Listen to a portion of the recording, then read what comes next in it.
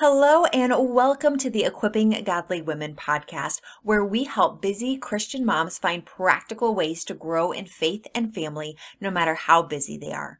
Today's podcast is brought to you by the Equipping Godly Women membership community, the place to get the mentorship, training, and encouragement you need to be the amazing Christian woman God is calling you to be.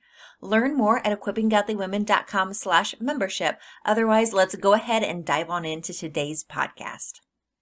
So recently, I had somebody ask me a very good question. We had just met. I had just introduced myself. I said, "Hi, I'm Brittany Ann. I run the website, Equipping Godly Women." And she asked me, "So what does being a godly woman mean to you?" And I thought that was just a really good question. So today, I want to share with you 3 qualities of a godly woman.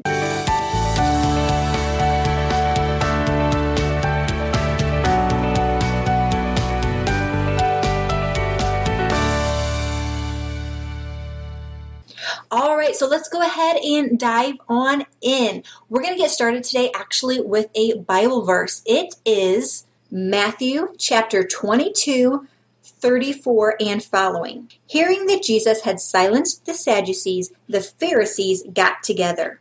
One of them, an expert in the law, tested him with this question: "Teacher, what is the greatest commandment in the law?"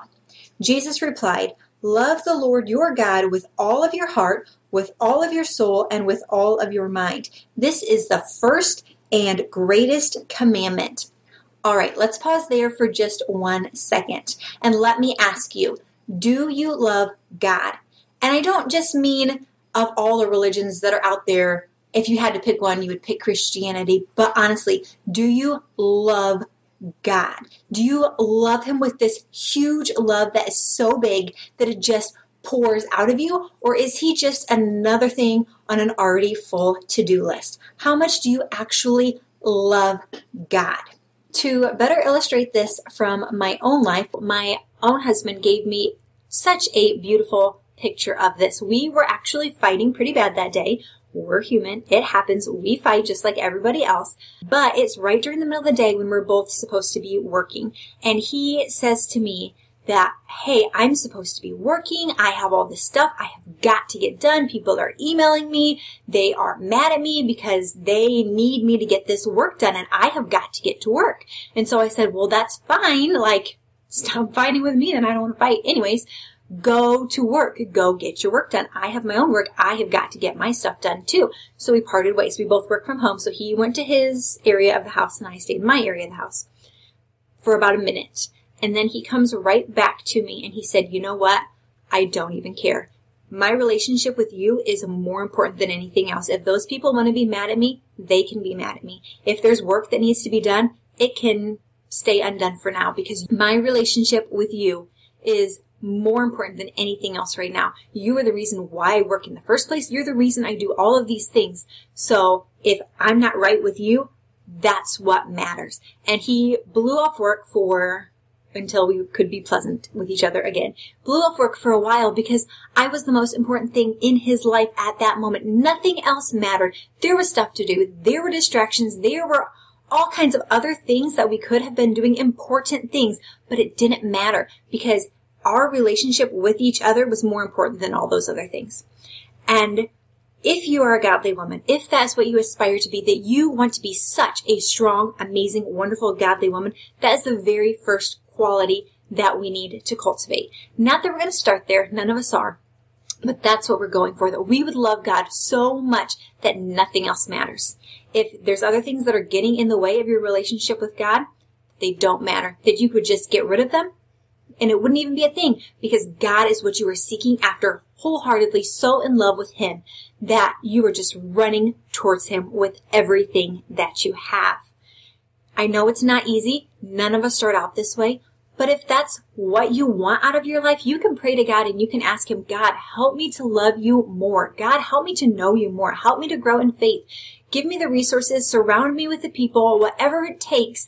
Give me the braveness and the courage to get rid of anything that would stand in my way, but that I would just focus on you all day, every day, and you would be my number one, the love of my life, that nothing else would even compare. And you can pray these prayers to God, and He will answer them. All right, quality number 2, we're going to pick back up in the Bible verse where we left off. We just read that we should love the Lord your God with all your heart, with all your soul, and with all your mind. Now verse 39. And the second is like it. Love your neighbor as yourself. All the law and the prophets hang on these 2 commandments. So my second question for you, are you loving your neighbor as yourself? So in 1 Corinthians 13, picking up with verse 4, it says, love is patient. Love is kind. It does not envy. It does not boast. It is not proud. As I hear just this first verse, that's already convicting to me. Am I kind? Am I patient? Are these words that would characterize my life? And what about you? Are these words that would characterize your life as well? Are you patient? Are you kind? What about with your children? When they are getting on your last nerve, are you patient with them? Are you kind to them?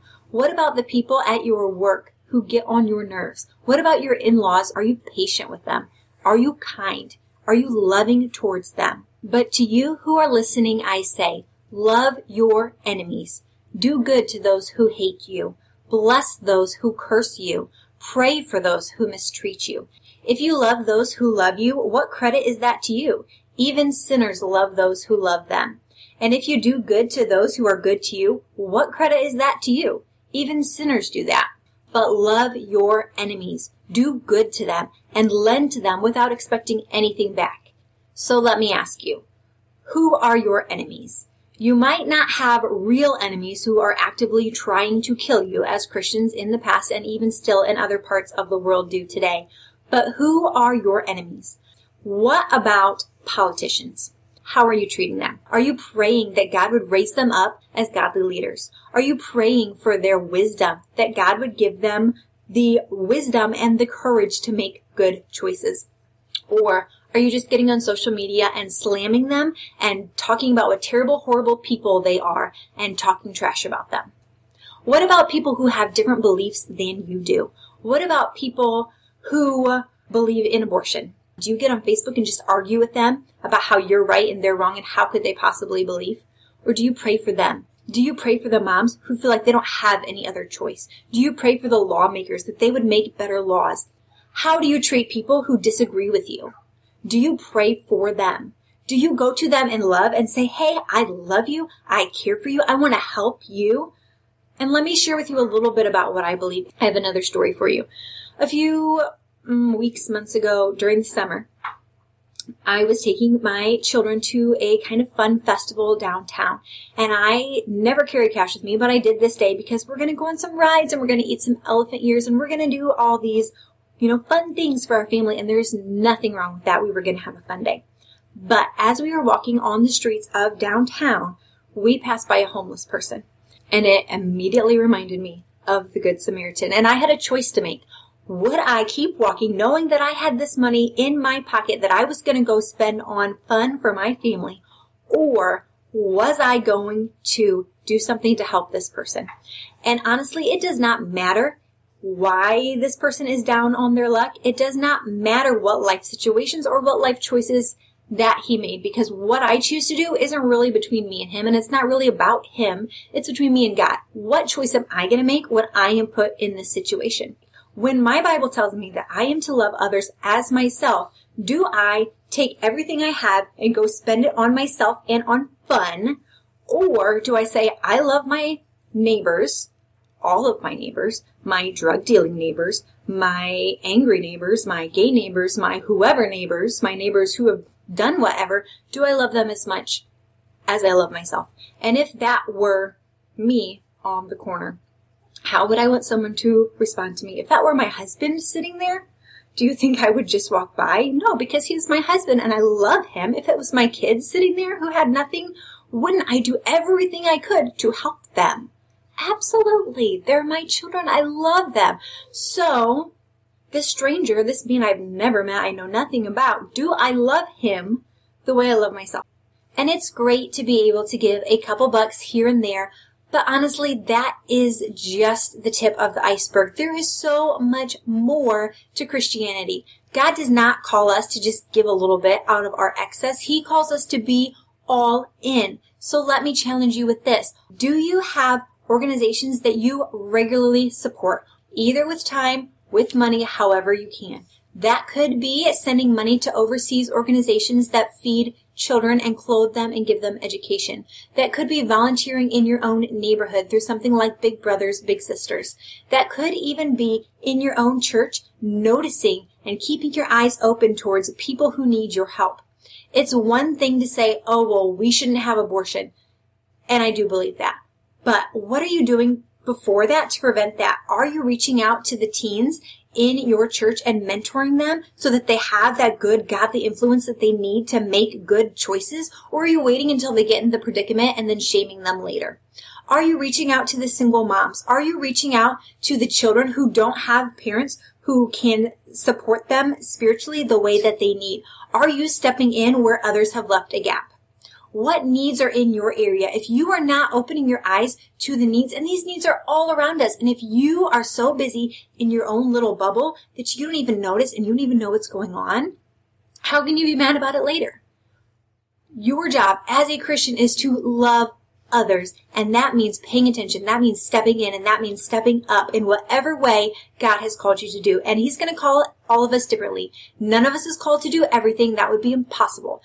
If you don't do some of these things, awesome. I don't do all of those things either. But there is something that God is calling you to. There is something where God has placed you in this exact situation with these exact people, with these exact resources, because He has a mission and He has something for you to do, for you to help. So what is it for you? How can you better love other people today? So far we've talked about number 1, love the Lord. Do you love the Lord with everything you have? Or is something standing in the way? 2, do you love people? All people. Not just people who are like you, not just people who go to your same church, not just people who believe the same thing you do. All right, so that leads us to quality number 3. And for this one, we're going to go to a different Bible verse. In Luke 14, starting with verse 25, it says, "Large crowds were traveling with Jesus, and turning to them, He said, 'If anyone comes to me and does not hate his father and mother, wife and children, brothers and sisters, yes, even their own life, such a person cannot be my disciple. And whoever does not carry their cross and follow me cannot be my disciple.'" The truth is, God is not calling us to a life where we are half-hearted.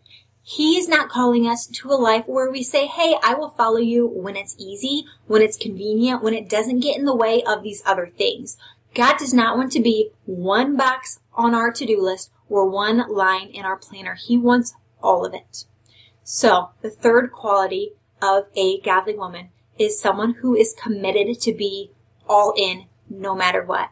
And I spoke about this a little bit more in my last video, so I won't get into it too in-depth here. But let me ask you, are you somebody who is committed to be all in? Are you someone who says, it does not matter what else the world has to offer me? None of it matters. I don't want any of it. If I have things, that's fine. If I don't care. Because I am following after God hardcore, no matter what it costs me. He is where I am headed.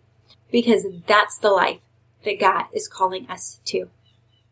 All right, so where do we go from here? I've just shared with you 3 qualities of a godly woman. Somebody that loves God, somebody that loves others, and someone who is committed to be all in, no matter the cost.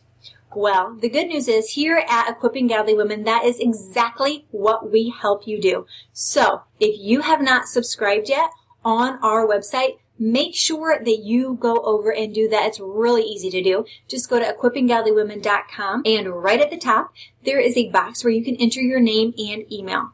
When you do, I'm going to be like your big sister in the faith, somebody who will encourage you, be your biggest cheerleader, and inspire you and bring you all the resources and knowledge that you need to know to walk out this life. But I'm also going to challenge you. I'm going to bring hard-hitting truths to you. When the Bible says this is what I expect, that I will bring it to you and say, hey, is this you? Do you need this? Let's walk this together. Because I do not have it all together. I can promise you that. And I know you don't either, and that's okay. But what matters is that we are in, that we are taking steps every day to love God more, to love others more, and to just be all in no matter the cost. So if that is you, I would love for you to join us as we walk this journey together. So on that note, hop on over there and subscribe, and I will talk to you again real soon.